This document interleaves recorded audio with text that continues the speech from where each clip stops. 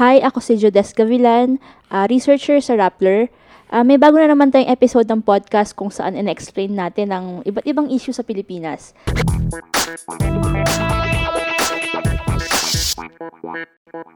Kasama natin ngayon si Ralph Rivas, ang business reporter ng Rappler, at ang i-discuss natin ngayon ay ang water crisis sa Metro Manila. Hi Ralph, nakaligo na ba? Hi Jodes, nakaligo ako, hindi kami naapektuhan nung water crisis. So, napakadami kong nakikita sa internet na ganyan ang reklamo nila. Pumipila ng mahaba para makakuha ng tubig, walang service water sa mga restaurant, at yung iba talaga hindi nakakaligo kasi gusto nila i-prioritize yung tubig nila. Siguro, una kong tanong saan nga ba nagsimula? What started all this crisis in more than a week already? And sabi, yung mga water interruptions ay patuloy pa to, wala pang exact date kung kailan matatapos. So, pwede mo ba explain paano to nagsimula? Okay. Ito yung siguro pinakamalalang krisis sa tubig na naranasan natin in recent history.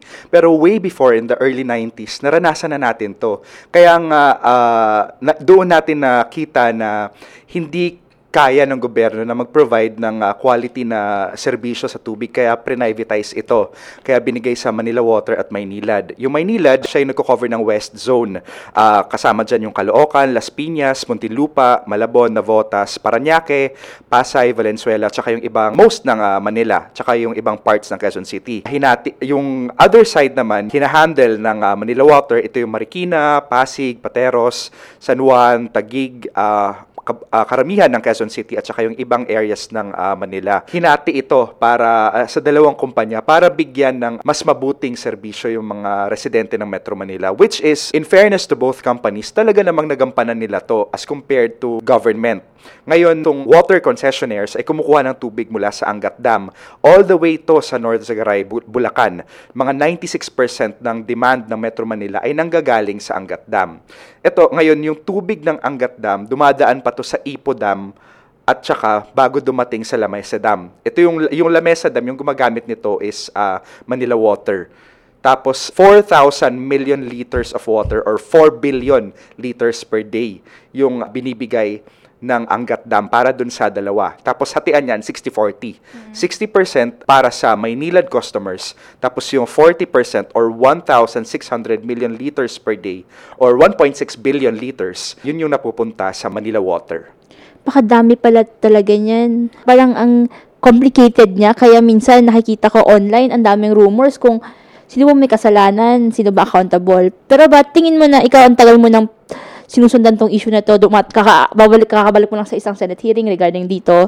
Sino ba dapat ang accountable at ano ba talagang real deal regarding this? Okay, so kailangan natin intindihin na matagal na siyang pinag-uusapan. Okay. Sabi nga ng Manila Water, as early as 2010, nagpro-propose na sila ng mga bagong water sources. Kasi na-project nila na hindi nakakayanin ng Angat Dam yung demand ng Metro Manila dahil dumadami yung populasyon. Sinasabi nga nila na at the most, umaabot ng 1,750 MLD yung demand ng Metro Manila from sa kanila. Yung allocation nila, ilan lang, di ba? 1,600. So, kulang, may deficit na. Ngayon, yung ginagawa nila para punan tong deficit ay kumukuha sila sa Lamesa Dam. Now, ideally kasi, yung Lamesa Dam parang ano lang to reserva lang in case na magkulang yung Angat Dam. Pero yung nangyayari, nagiging constant source na rin siya ng tubig. Imaginein mo na, halimbawa, matuyo yung Lamesa Dam, magkakaproblema na yun. Kasi imaginein mo, parang mga planggana yung mga dam. Okay. Bago mapuno yung planggana, kailangan mo muna siyang hintayin na mapuno, wala kang ilalabas na tubig. So, yung nangyayari, kapag may yung Angat Dam, isang planggana. So, Ipo Dam, planggana rin. Puno yung dalawa. Pero kapag yung pangatlo, yung Lamesa Dam, hindi na siya puno, hihintayin mo talaga siya mapuno.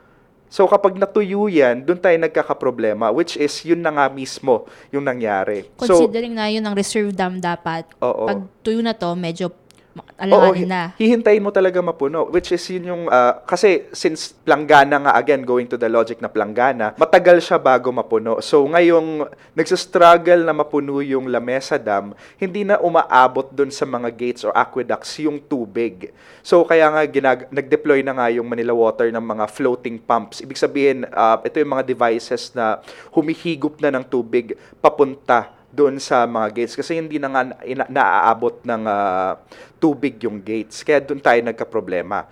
Actually, Jodes, sinabi na ng Manila Water na dapat last year nangyari na to eh. Doon sila natakot eh. Umabot na sa 70 meters level nitong Lamesa Dam. Pero hindi natuloy to kasi nagkaroon ng bagyo. So parang in a way yung bagyo yung nag-save sa atin. Pero this time around, walang bagyo. Lalo na nangyari ngayon to, parang paumpisa pa lang ang summer season. Oo, tama. So actually, nasa 68 meters na yung level ng Lamesa Dam. Kaya talagang nagka-problema talaga sila. Sabi mo nga kanina na 2010 pa lang, sinasabi na nila na kailangan maghanap ng bagong sources ng water. Tapos may mga bititawag na kaliwa dam na this has been floating around social media na dapat nagawa na to, ang dami daw issues, ang daming mga controversies na involved pa ang China raw. Ano ba talaga ito? Ano ba dapat nating malaman regarding sa Kaliwa Dam? Medyo komplikado kasi yung issue na yan, Jodes, no? Kasi maraming indigenous tribes na maapektuhan ng dam kasi talaga namang destructive yung magiging impact nito. Ito yung mga kailangan nating mga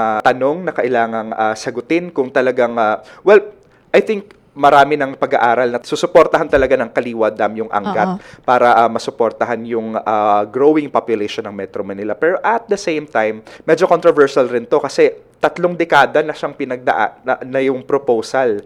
Pero ngayon lang talaga siya magpo-push. Okay. Kasi heavy yung opposition. So the question is, meron pa bang iba bukod sa Kaliwa Dam na pwedeng nandyan yung sa Laguna de Bay, for instance.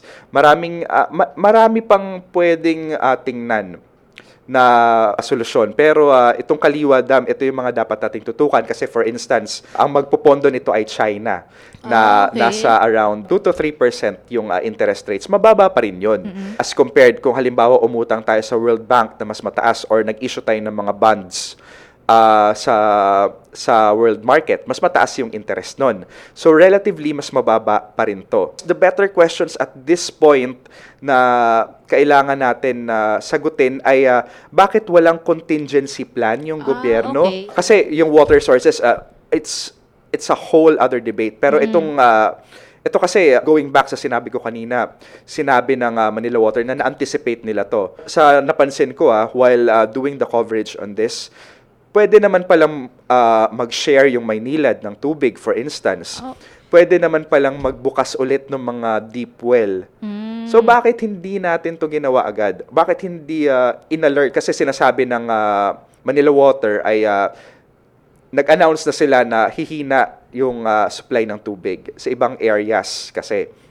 Ngayon, yung mga areas na yon, nag-igib sila syempre ng tubig 24/7, which is doon aminado yung Manila Water na hindi nila na-anticipate na 24 oras na mag-iipon. Oo, kaya na-deplete agad yung supply. Tapos yung mga hindi naman dapat maaapektuhan ng shortage, naapektuhan. Particularly ito yung Mandaluyong, They were diba? caught off guard talaga. Oo, caught off guard talaga sila. So nag-sorry naman na yung Manila Water on this. Pero again, going back, bakit hindi nila kinalampag yung mga iba't ibang agencies na, teka lang, magkakaproblema na tayo kasi yung critical na, papunta ng critical levels yung lamesa. Ngayon, yun yung hanggang ngayon hindi ko pa rin ma-figure out bakit wala tayong ganitong flow ng or mga ganitong klaseng protocol. Na pwede naman pala yun kasi halimbawa ngayon may tubig na sa karamihan ng mga areas, mga 80% na raw yung tubig. Marami pa ring mga barangay na wala, no? Tapos yung pressure ng tubig hindi ganun kalakas. Pero again, at least kahit paano may tubig na, diba? So yun yung sa tingin ko mga dapat pag-aralan pa ngayon. Meron pa bang other actions na dapat ginawa ang gobyerno maliban sa pagkakaroon ng dapat ng contingency plan? Or parang can they compel the 2 business concessionaires to share water? May ganun ba silang power? Well, hindi ko pa masyado naaaral kung ano yung kapangyarihan talaga ng MWSS, no? Pero sila kasi yung regulators, sila yung taga-determine kung papayagan nila na magtaas ng rates. At saka sila din yung nag-approve ng new water sources, Jodes. Actually, si Socio-Economic Planning Secretary Ernesto Pernia, sinasabi niya na kailangan na ata ng Department of Water or isang ahensya na magko-consolidate itong lahat ng mga proseso bukod sa MWSS. MWSS. Bukod sa this is a legislative issue, this is also a big question mark na kung sino ba talagang namamahala dito. And then I think parang recently tinump down yung proposal ni Secretary Pernia, 'di ba, na hindi na parang hindi parang walang need for Department of Water. Pero hopefully baka with this crisis magbago naman yung isip ng mga tao sa kinatataasan.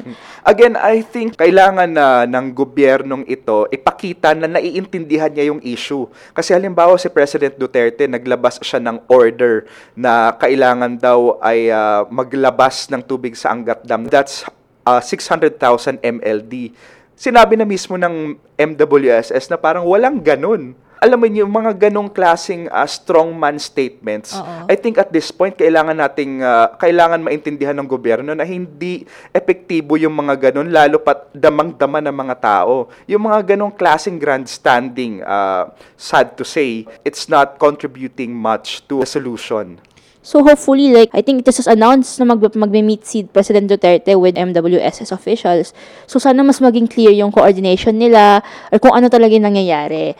And I think siguro closing question ko sa iyo, Ralph, ay wala pang sinasabi na end date to. So what can we expect in the coming days? Hopefully days lang, hindi na weeks, kasi ang dami talaga nahihirapan sa kawalan or kakulangan ng tubig na to eh.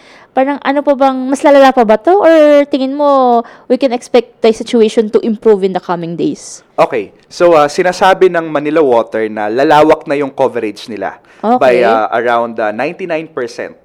So, babalik na yung supply ng tubig sa karamihan ng areas, all thanks to the efforts ng yung water sharing ng Maynila at Manila Water, tapos yung deep wells, tapos yung pagbubukas din ng partially open na yung facility nila sa Cardona. Pero yung quality ng tubig, for instance, yung not the quality per se, but the pressure.